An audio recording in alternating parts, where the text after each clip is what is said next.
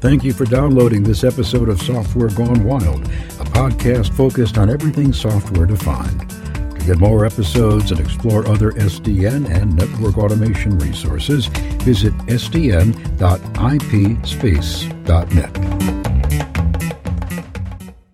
Well, welcome back to another episode of Software Gone Wild. Now, in the past, very early days, this was a podcast based around software-defined networking and all of the ancillary bits and pieces that sort of go along with implementing that, dating back to the early implementation days and even some of the theoretical stuff. Well, today we have two very special guests. The first guest, Josh Bailey, is the mastermind or one of the masterminds behind the Faucet controller, which in my experience has been really the only production-ready OpenFlow controller that's being used, out there in the wild, in production, at scale, at speed. And along with Josh, we have the ever-colorful Brent Salisbury. He's back. He's here to dazzle us with stories of SDN and programming and parsing text. How you guys doing? Pretty good. Yeah, I guess that is programming, right? You're turning kind of data into other kinds of data. Yep. Apparently people want. People definitely want it. Hello, my friends. Good to see everybody. Dust off some relics to come talk about some SDN. When we're not doom scrolling on the garbage fire that is 2020. Hopefully this will be a nice, bright, shining spot. Light the way to a better end of 2020. We're going to talk about our favorite subject, software-defined networking, although that's a loaded term and I don't typically like to use it. We're going to talk specifically about OpenFlow and how it's still there. It's still working. It's in production. People are using it. We're going to dive deep into a couple of topics that are typically things that people talk about that they say, well, this doesn't work or this is a thing. And they're sort of myths. And I think we want to dispel those here. And Josh and Brent are going to do that for us. Without further ado, let's get it started here. So I think you want to talk about VLANs, Josh, right? Yeah. So, ever anybody hear of VLANs? I heard that they're a thing. Yeah. Well, so let's go straight into continuing the theme of like showing age. So I started on a Commodore 64. I don't know if about you guys. Yeah, I guess you're US, so you probably didn't use a Spectrum. But during the 80s, you got a home computer. You usually had to pick one. So mine was Commodore 64. What about you guys? Apple II, rusty nail with a potato. What did you have? Yeah, I think I was an Apple II man myself. A little King's Quest on 40 floppies. I had an IBM PC. What about you, Nick? I had a used IBM PC that my mom picked up from a friend several years out of date. So, in other words, you probably had GW Basic on it? Oh, man, I don't even remember. It was so long ago. So where I'm getting at here is we all had like a bunch of these home computers, and they all had transistors, and they could all move data around and do mostly the same thing. Maybe a little bit faster, maybe a little bit slower. Maybe the graphics are a little bit different coming in each one. But each of them had a version of BASIC on there. So for a very limited number of use cases, you could write a program that could run on all of them. But as soon as you tried to do anything kind of non-completely trivial, like draw a picture or draw a graph, something like that, the same BASIC program wouldn't work. I couldn't take my computer on a Commodore 64, my program there, run it on your Apple, and expect it to work exactly the same way. It just won't. So this is actually where we got stuck for a long time. Then eventually with home computers, we discovered actually it was more valuable to buy a computer that could run as much software as possible, like the software library and the available things you could run, and also portability and the ability to run your old program on new hardware. That became really important as well. You didn't want to just throw away all your software just because you changed hardware. So we all kind of remember that, but we also forgot that. We just take it for granted. I should be able to take my old software, run on my new machine. It should work exactly the same way. So unfortunately, networking is still back there in the 80s with these home computers, right? You've got your Juniper network, and I've got my Cisco network, and both have got VLANs, and they've both got the BGP, and they both got these other things, but they just work like a little bit different. They're not completely compatible.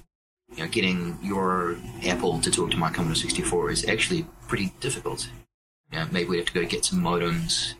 We have to make some kind of weird custom adapter to make them all work. And even though they're technically just 8-bit computers, and an Apple II and a C64 are using the same CPU even, they still can't run each other's software. So that puts a natural limit on the software library that's available to both. And if I wrote this awesome game on my computer, there was no way that I could share it with you, other than you come to my house and play it. So this is what I'm getting at here with the VLANs. Like, everyone knows what a VLAN is, and they're pretty well understood. They're failure modes, even though they keep biting us, are pretty well understood. But the VLAN code that's running on all of our networking devices is all different. Even though it's well understood and documented and written down, it's all different code. People today writing new VLAN code. So they're writing yet another version of the same code that runs VLANs. So why is that a problem? I mean, maybe some of that new code is better. The problem is I'm stuck on my current platform. If I want to guarantee that everything's going to work the same way, because I value my time, I don't want to spend time re-engineering the same thing over and over.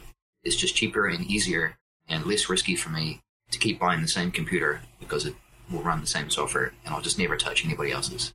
And that means I'm limited to whatever software is available for that platform. In routing terms, I'm limited to whatever iOS version or Juniper OS version that's got that paradigm, the way that it drives, the screen editor, everything. I'm kind of locked into that. I can never change it. So with Fawcett, we decided to try a different tack. Like, is it possible to write a really minimal implementation of something like a VLAN in the form of a program and have that program run exactly the same way on lots of different computers, and then write tests to show that it runs exactly the same way on all of them? So I should be able to take a really old, tiny switch, 4 ports, or I should take a giant switch, with thousands of them, run the same program, and the behavior will be exactly the same. What would that mean? It doesn't sound that too exciting to begin with, but it means that I can finally stop writing that software over and over and over. I can go move on to something else that's more productive, like actually orchestrating a network at a much higher level. I can stop fixing the same bugs over and over and over again. And if a new vendor showed up tomorrow, with a new amazing switch that, I really want, I don't have to throw away all my management practices, any of the software that I'm running now. I can just run that same program on that new switch, and it will guaranteed work with the old stuff because it's running the same code. Now, it doesn't mean that the new computer has to be the same in every respect. It can be faster, it can have more ports. It can do a better job of running that same program, as long as the result's the same. So this is what we try to do in Fawcett. And to do that, we had to pick a version of OpenFlow that had enough capabilities for us to be able to even try. And back with OpenFlow 1.0, there just weren't enough capabilities in the system to do that. So you had kind of one table, and you had IPv4 and a limited range of matches. So it was like writing a basic program with no go-to command. You had to run one great big long program that was if then, and you couldn't ever have a go-to. So it was a really clumsy way of writing a program. Didn't scale very well. A lot of the original OpenFlow switches had very severe limits in the number of decisions that you could make about a packet. So it just really wasn't very interesting. But with OpenFlow 1.3, we got multiple tables, we got IPv6 and a decent range of matches. So before you go much further, I think an important detail here to point out is that when the marketing machine was in full production, this was pre-OpenFlow 1.3. This is where I got started, and it was right before 1.0 was released.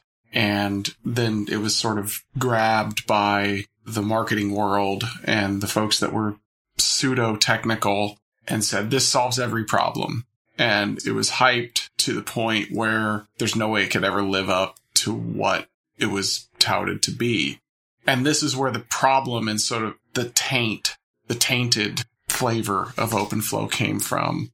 I think because 1.0 was released and you could buy products based on the fact that it supported OpenFlow 1.0, but it had all these severe limitations that you're talking about. And it was barely more than sort of an academic lab project at that point, but it was being used and touted as a production ready protocol, which I think really stained it forever and for a lot of people. And that's where a lot of the sort of fear, uncertainty, and doubt comes from, is that, this 1.0 version was supposed to be the chosen one, and it just wasn't. It never could live up to the hype. And so many people just kind of wrote it off at that point. And then it kind of went underground, and that's where you guys sort of came in, right? When 1.3 came out, and it was like, well, this is actually something that you could use, and you ran with that.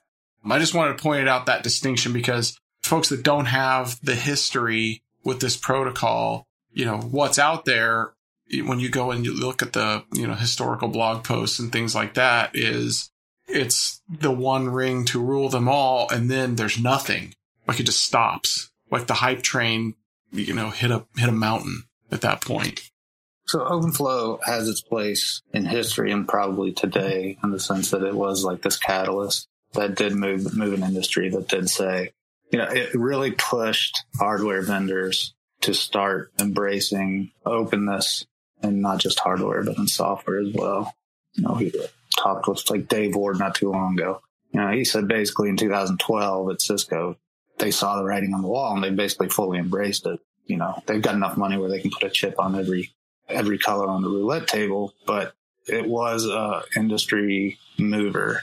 There was obviously the practicals around it were, kind of a disaster at times.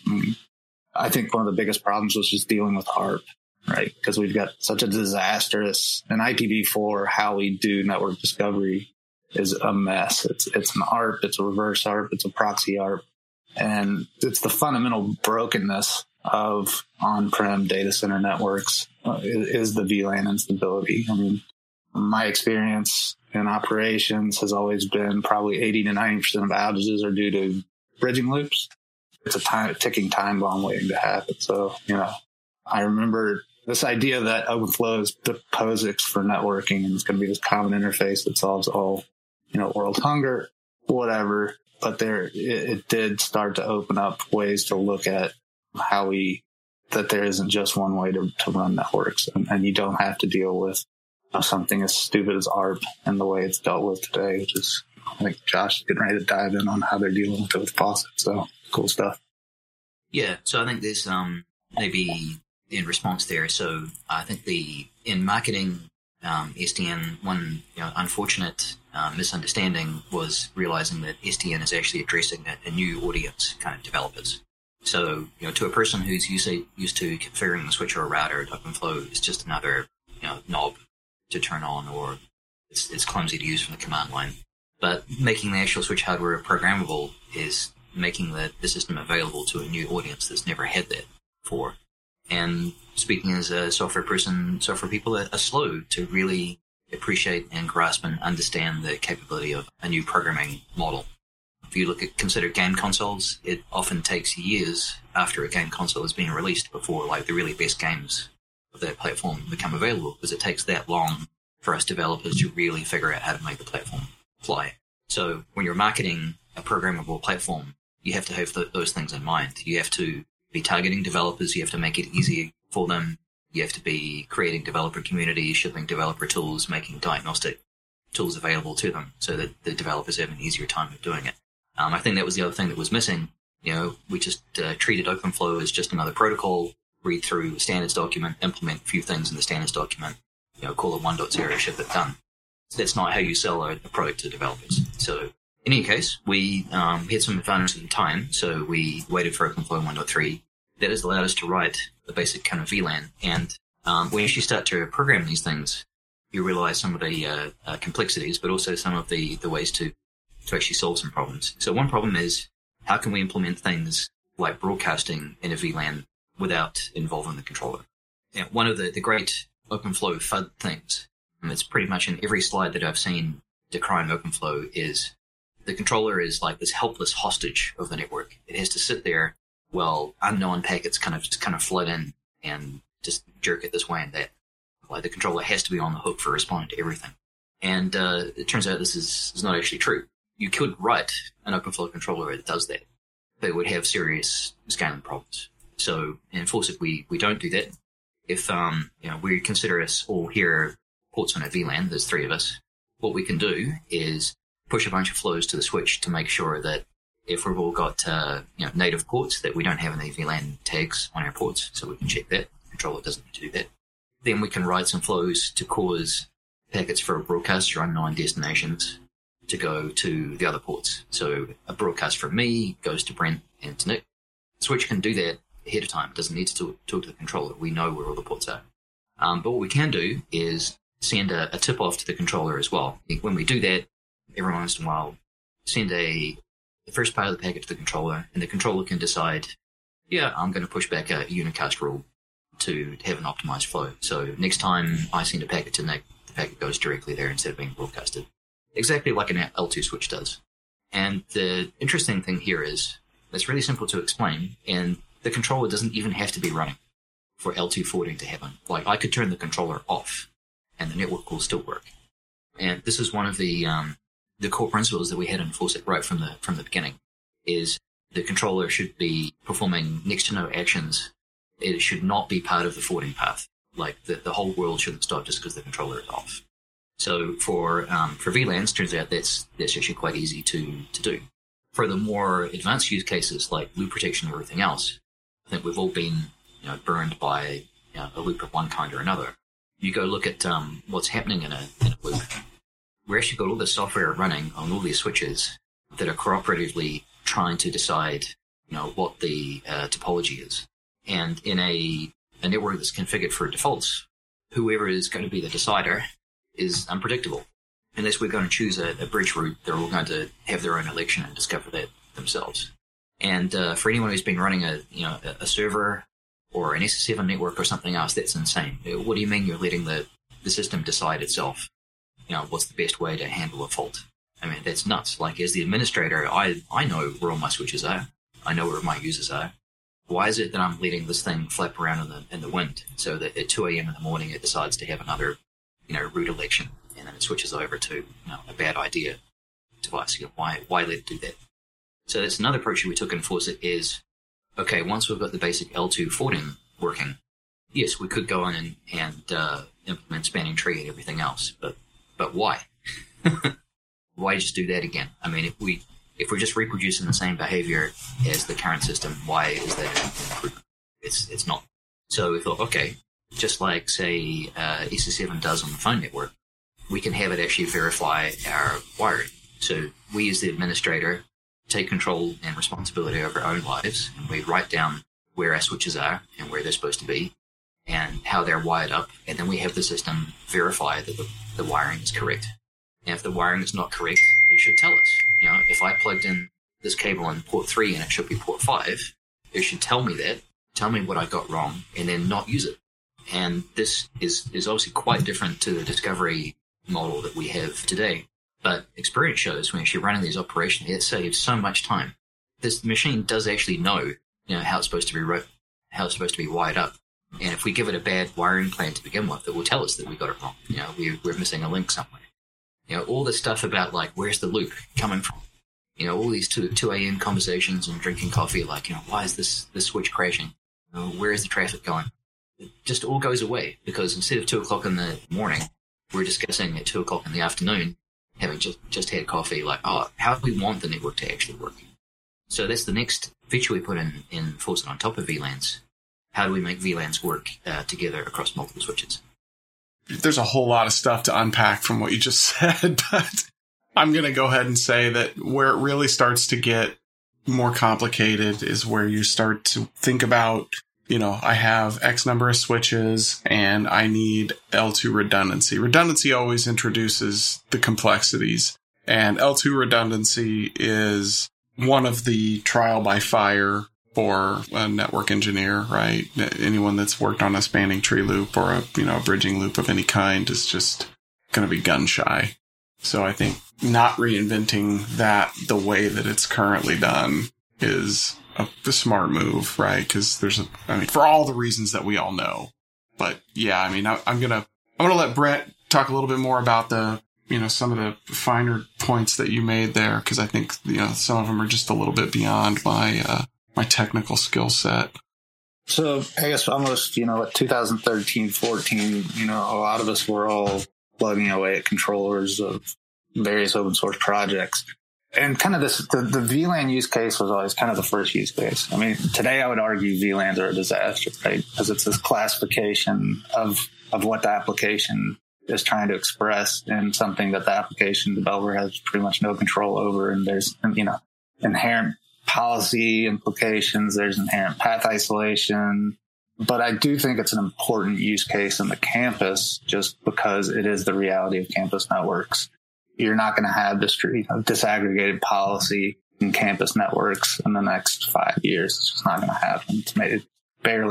It's starting to happen in data centers, but I think data centers completely circumvented SDN. I think we should probably get into that in a little bit, but just that fundamental, okay, how do I deal with broadcasts? And, to Josh's point, we used to, the idea of reactively punting packets to a controller freaked everybody out. But the irony was, at the same time, you had wireless controllers that were completely centralized across campuses doing, tens of thousands of addresses. And, those were centralized. So, it always kind of blew my mind that we're saying, that all centralization is bad, but our entire wireless infrastructure is riding on a 4-node cluster. This is a good one. Yeah, I'd often go we can't run OpenFlow because the control plane has to be reliable. I'm like, okay, so you can't run BGP because what if you drop some BGP packets and your BGP session goes down? You're going to lose your connection. No, that's different. I'm like, no, it's actually the same. And I think the other case you just mentioned about broadcasting. So yeah, if you look at a packet, the packet has addresses. If you're a software engineer, those are RPC fields. And by sending a packet, you're making a request, right? It's not actually kind of a requirement. I know that there'll be very old school network people who go no, busy yelling at the screen, right now because of that. But just because a packet has broadcast written on it doesn't mean you need to broadcast it. This is just a well understood API where the host is asking nicely, I'd really like for you to send this to all of my friends in my connectivity domain. And you don't actually have to do that if that doesn't make sense. You do have to do it if you want complete 100% interoperability, with everybody else. That's fine. You can do that. You can switch that on. But there are lots of cases where that doesn't make sense to do. And just, sticking to the standard, is cutting off your nose to spite your face. If that's not actually what you need. If you're sticking to a standard that doesn't actually matter for your use case and you're burning up 80% CPU broadcasting everybody, then you've lost sight of your priorities, which is making your applications and users work. A network isn't the goal. I think that's another thing gets lost sight of is the network itself is not a goal. It's supposed to be a utility that helps other people.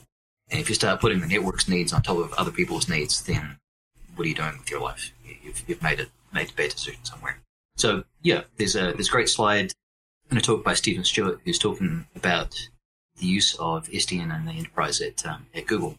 And if you go towards the end of his talk, it's on the we'll put a link with this episode. He has a slide saying there are rules, but you can also break them. And he discusses this issue really specifically. Just because a host sets certain fields doesn't mean they need to be honored. And that's actually kind of not controversial now.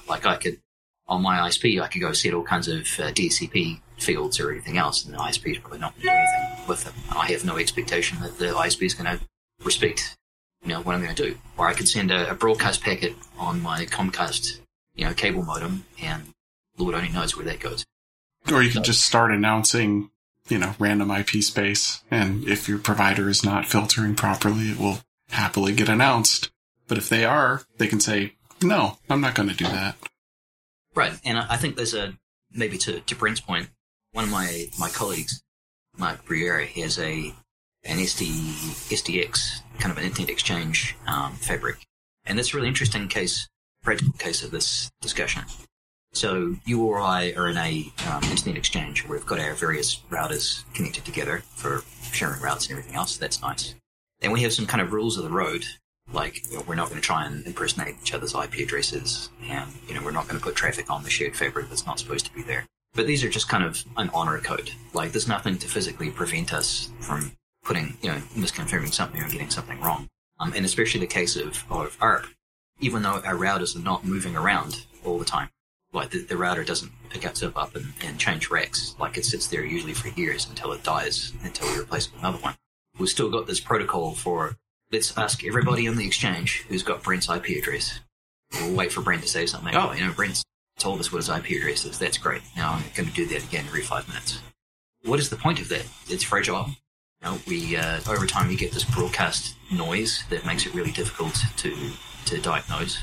It actually introduces yet another failing mode. If there's ever a timeout in that, or someone else accidentally misconfigures their router, which does happen, then that can affect everybody in the exchange.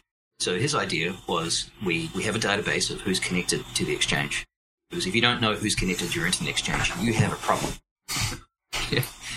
If you can't write down everybody who's supposed to be connected to your internet exchange point, then you have bigger problems with your life. So let's take that list of everybody who's supposed to be connected and the address that everybody is supposed to be using, because I'm pretty certain you're not running DHCP on your exchange. Because, again, why would you do that? Then his controller just arranges the broadcast rules and the processing rules such that when I ask for Brent's IP address, my request, even though it has broadcast in it, is delivered only to Brent. So I could misconfigure my system. I could try to steal Brent's IP address. I could do all kinds of other stuff. I could actually try to configure an address that's not even in the exchange's address range. And that traffic is dropped at the edge. So now there's never ever going to be a 2 a.m. emergency, like someone either misconfigured or they changed MAC addresses or they did that.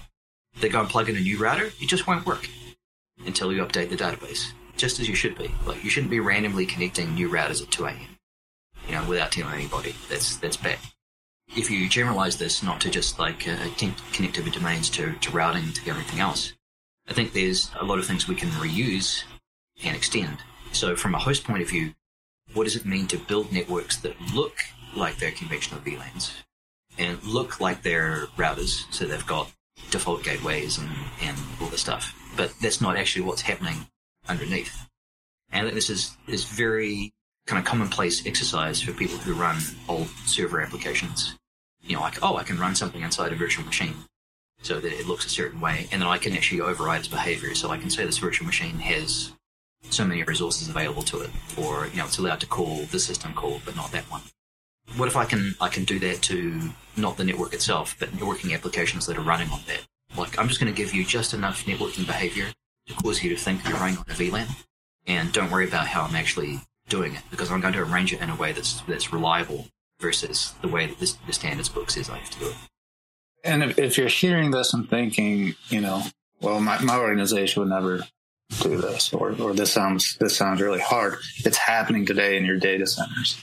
So networking didn't evolve in data centers because of various reasons, right? There's lots of reasons we don't change hardware ever until you absolutely have to. It's a mix of funding, mix of our jobs are measured in uptime of networks. So if it's not broke, it's that kind of deal.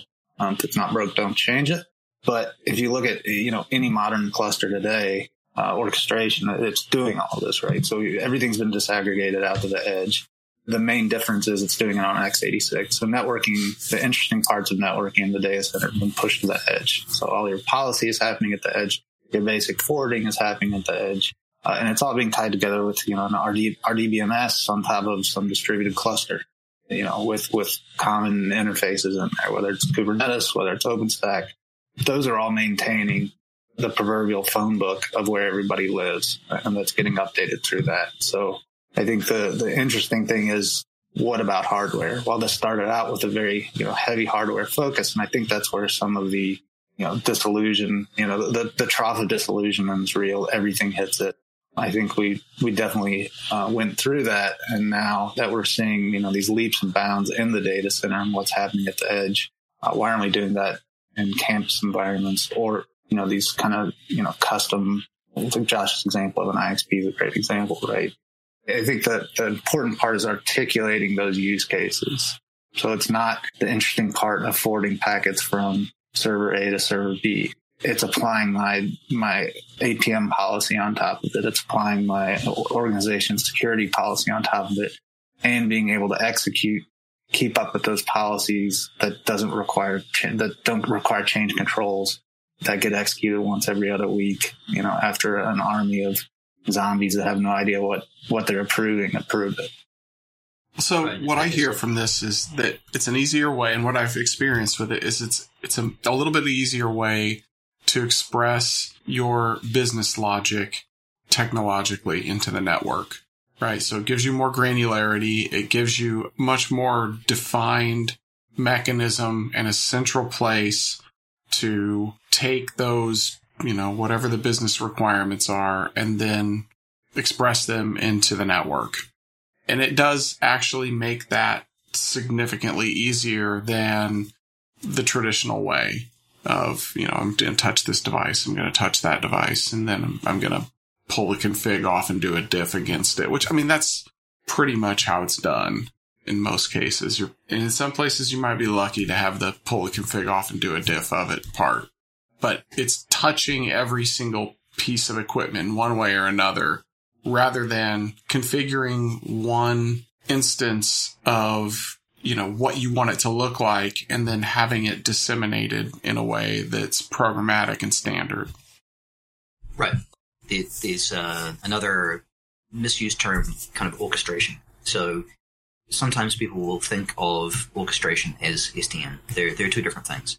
So yeah, I could take a big bag of networking devices and a collection of 1970s kind of exec scripts and run them in this giant kind of hairball and drive them roughly in the same direction. I can do that today. I don't need any SDN to do that. I'm just taking the existing technology and I'm using a bungee cord, and that's how I'm running the steering wheel. And I'm pulling the pedals with like this little bungee spring thing. I can do that. But why is there a steering wheel in here? Okay, yes, I could use this gear shift because I like to have the gear shift there.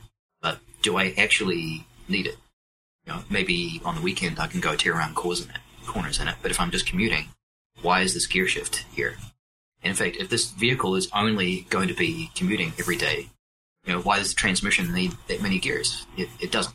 So then you have the other case, which is why build all that capability into all cars for everything? If you look at a router, you look at a switch, the number of features that it has, the number of knobs and switches you can turn, to do that, even if you don't turn most of those on, that code is still running somewhere.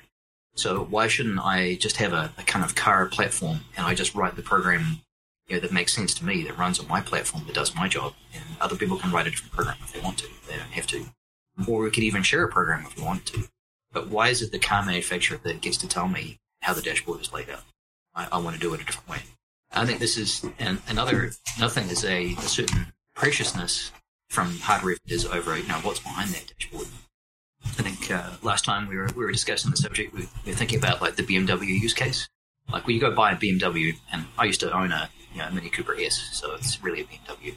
It's really car as a service, right? You think that you bought the car, but actually it still belongs to BMW. You're just renting it, and they provide a whole experience, and that's what you're getting actually if you buy a network or a switch today, a router or a switch today. You're getting kind of device as a service.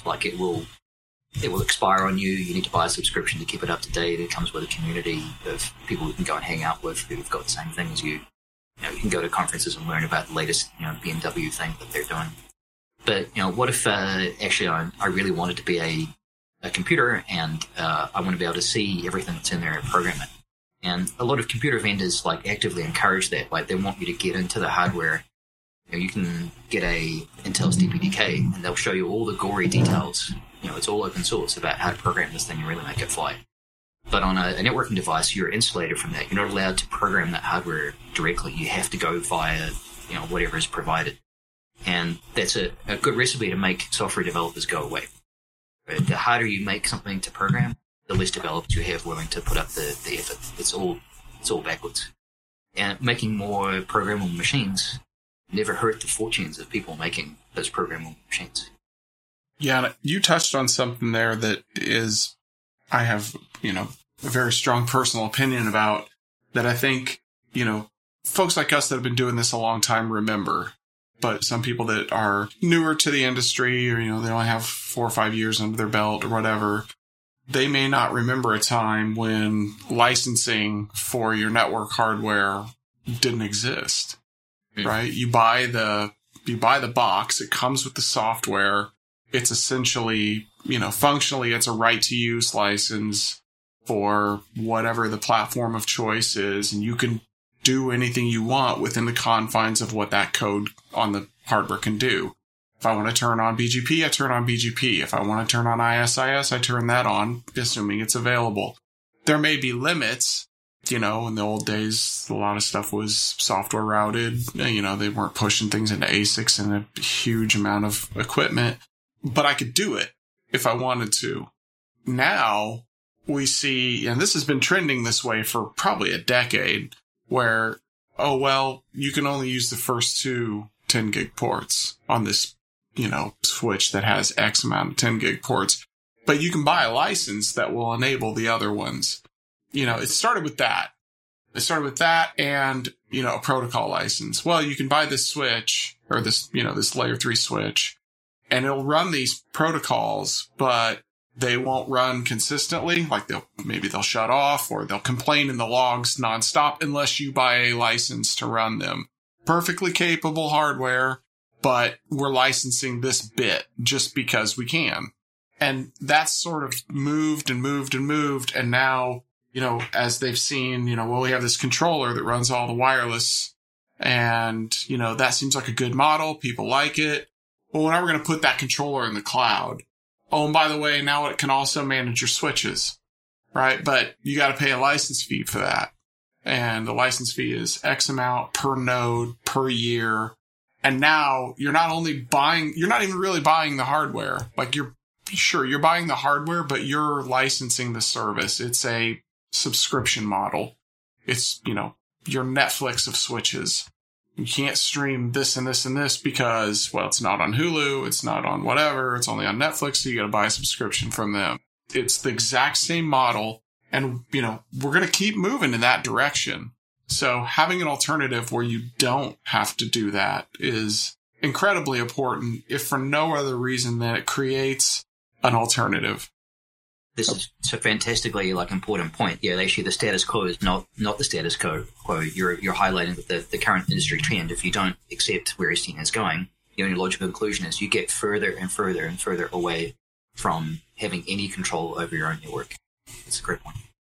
Yeah, and I think so. The case for switches should probably just be some buffers and some queuing is a pretty strong one. But I think we started at the low level, at the hardware, and at the very granular level of, okay, I'm going to be really focused on every single flow. And that can turn into insanity pretty quick, because my experience with controller projects is just the sheer amount of scenarios that you start going through. You go through updates, you go through outages, in my testing when a node comes back online. But again, these are all things that we've been solving in the data center, so there's no reason they can't be solved elsewhere. But what drove the innovation in the data center, what drove arguably the innovation, SD-WAN and wireless and IXPs and ISPs, cloud servers, whatever, is the actual use case, and is the applications being, the management applications being built on top of the infrastructure. And so I think that was kind of always that missing glue, is where the applications, the idea of if you build a controller, the applications will come, is got a little dicey.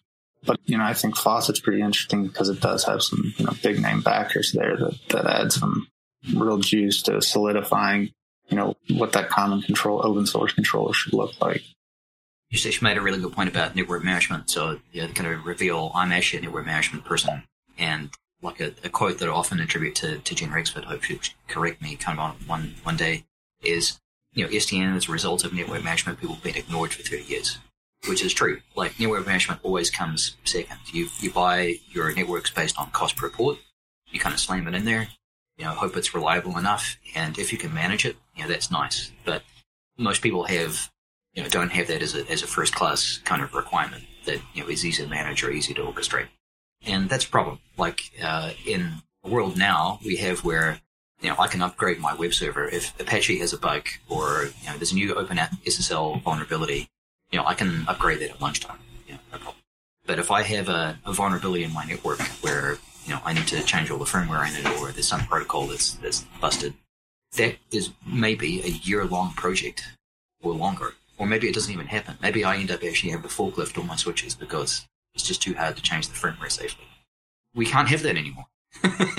It's just not acceptable, to have our systems managed that way.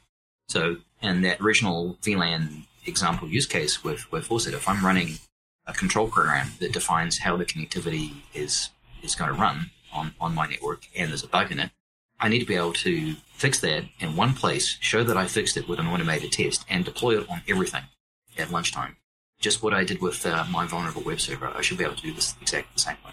Because again, at least you can easily change things, and I think that's another innovation killer.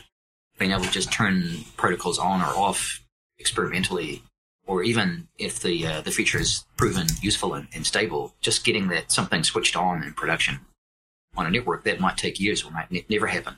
I could just go and enable a new feature on an Apache web server somewhere experimentally and steer some load over to it with a load balancer to see how it performs. That's easy in server world. In networking world, it's impossible. But why is it impossible? It's actually, there's no computer science reason why it's impossible. It's because we've got this learned helplessness about what we're allowed to do with a network. We've got this expectation set that turning on features is hard, testing things is hard. We're not allowed to program things because nobody can quite remember why we're not allowed to program them, but we're not allowed to program them. If you accept all those things, then you're going to be stuck in this one point forever. It's a bad place to be. Yeah, that's a good point. Network management rant there. I think that the management angle is because that's the closest angle you're going to tie in kind of the business apparatus of how I'm going to get funding to change my network or do things differently. And do you know the state of your network right now? Probably not. You probably have, there's probably some polling going on. There's some ICMP going on. But are you really comfortable in saying, when a trouble ticket comes in, can you say, no, this is absolutely working because this test is passing? Absolutely not.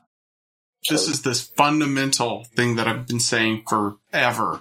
Building a network is easy. Running a network is historically hard because of all these reasons, right? We don't monitor it. We don't update the monitoring. There's lots of little nuance that maybe, sort of tribal knowledge that doesn't get passed on.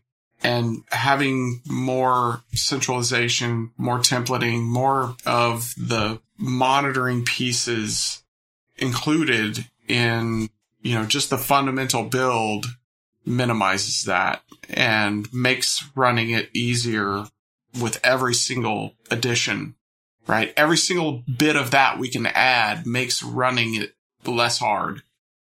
Actually, there's just one other point on centralization. So there's another area where there's often like a lot of confusion. I think there's in some of my favorite or least favorite FUD slides, there's like, your SDN's not going to work because you need this giant OpenFlow mainframe that runs the universe.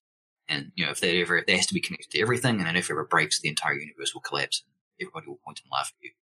If you actually look at some of these incredibly large cloud deployments, like Google's data center plus B4 network plus bandwidth enforcer, they all have failure domains. They have redundancy. They have ways to limit the scope of the failed system. This controller is only responsible for this area. There's aggregation, like all these familiar concepts that we have in scaling networks there already. So this is not what you guys are saying, but sometimes I do see it said that, you've got to have centralization means everything is running on some giant server cluster somewhere, in the top of the world. It doesn't need to be like that. Yes, you could run it like that if you wanted to, but you don't have to. You could actually separate it out into functional domains. And that's how some of the very large existing cloud deployments, that's how they work. And I think, tying it back to operations, that some people think that, networking people aren't going to be the people that evolve, networking. So I tend to argue, the best teacher is always pain, right? So networking people understand the pain of networks. So why not be the networking people leading the charge? Because I think networking people are smart enough to keep two thoughts in their head of operations and evolving the network. But, it definitely takes some, going back to the drawing board and learning new things and kind of opening your mind on how you're thinking about networking in general. It does, and there's nothing to be actually like scared about it. Like there's never been a time, where programming and learning to code has been more accessible, right? Even more like we've been able to use GitHub is, like an intermediate school level activity, right? You can buy FPGA developer kits for, like $100. You can buy these like machine learning toys, or like, I think there's an Amazon one where they've got for a couple $100, you can get a camera with like a machine learning toolkit kind of ready to go. So like there's never been a time now where learning how to influence things, how to program things and make them do what you want has never been easier to do. It should be the same for networking. Yes, I mean, there's bugs. You can have a bug. If I write new software, it's probably got bugs in it, or it's guaranteed to have bugs in it. But this is the thing, operationally, in the response about introducing new software, well, if I introduce new software, it's going to have bugs in it. Like, yes, at least I can guarantee that I've fixed the bug because I can write a test case that shows you that this is the same bug we were discussing, and here's the test case that shows that I fixed it. If you make a mistake, all you can do is promise never to make it again operationally. And that's represents a hard limit on the reliability of your system. If you're just saying, oh, we're going to change our procedures so humans just never make that mistake again, it's never going to happen. You're going to hit that iceberg the same way.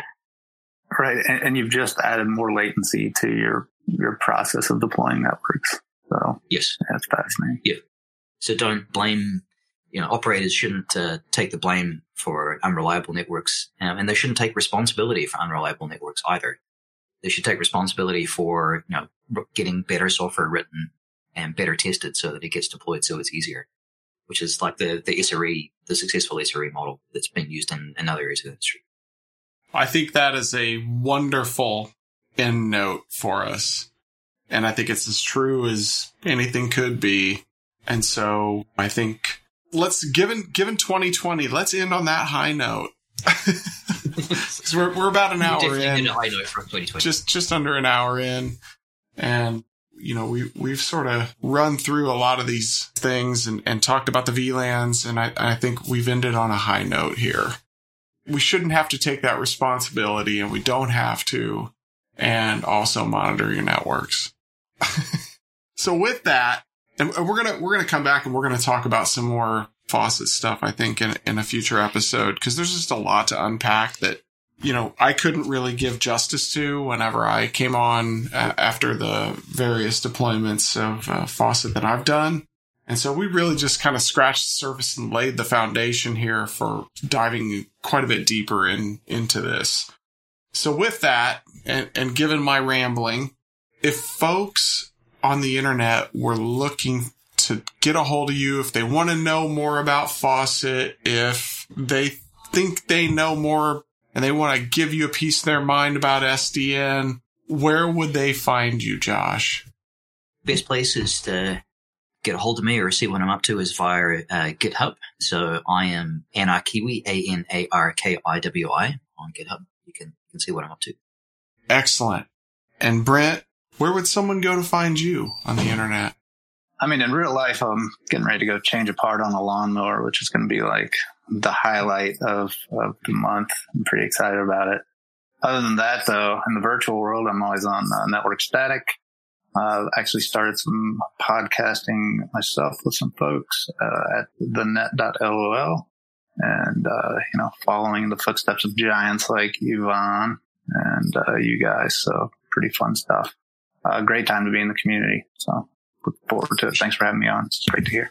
Yeah, absolutely. I look forward to our future segment routing discussion that we're slated to do on yours as well. Yes, sir. So anyone that doesn't know, I'm Nick Braulio on the Twitters as @forwardingplane. I blog occasionally on forwardingplane.net and occasionally do a podcast on Software Gone Wild. So if you're looking for any of us, that's where to find us. And we appreciate you listening. Send any comments to the blog and we will do our best to address them. Thanks. Thank you for listening to this episode of Software Gone Wild. If you want to learn more about software-defined networking, network automation, and related topics, visit sdn.ipspace.net and explore our courses, books, webinars, and podcasts.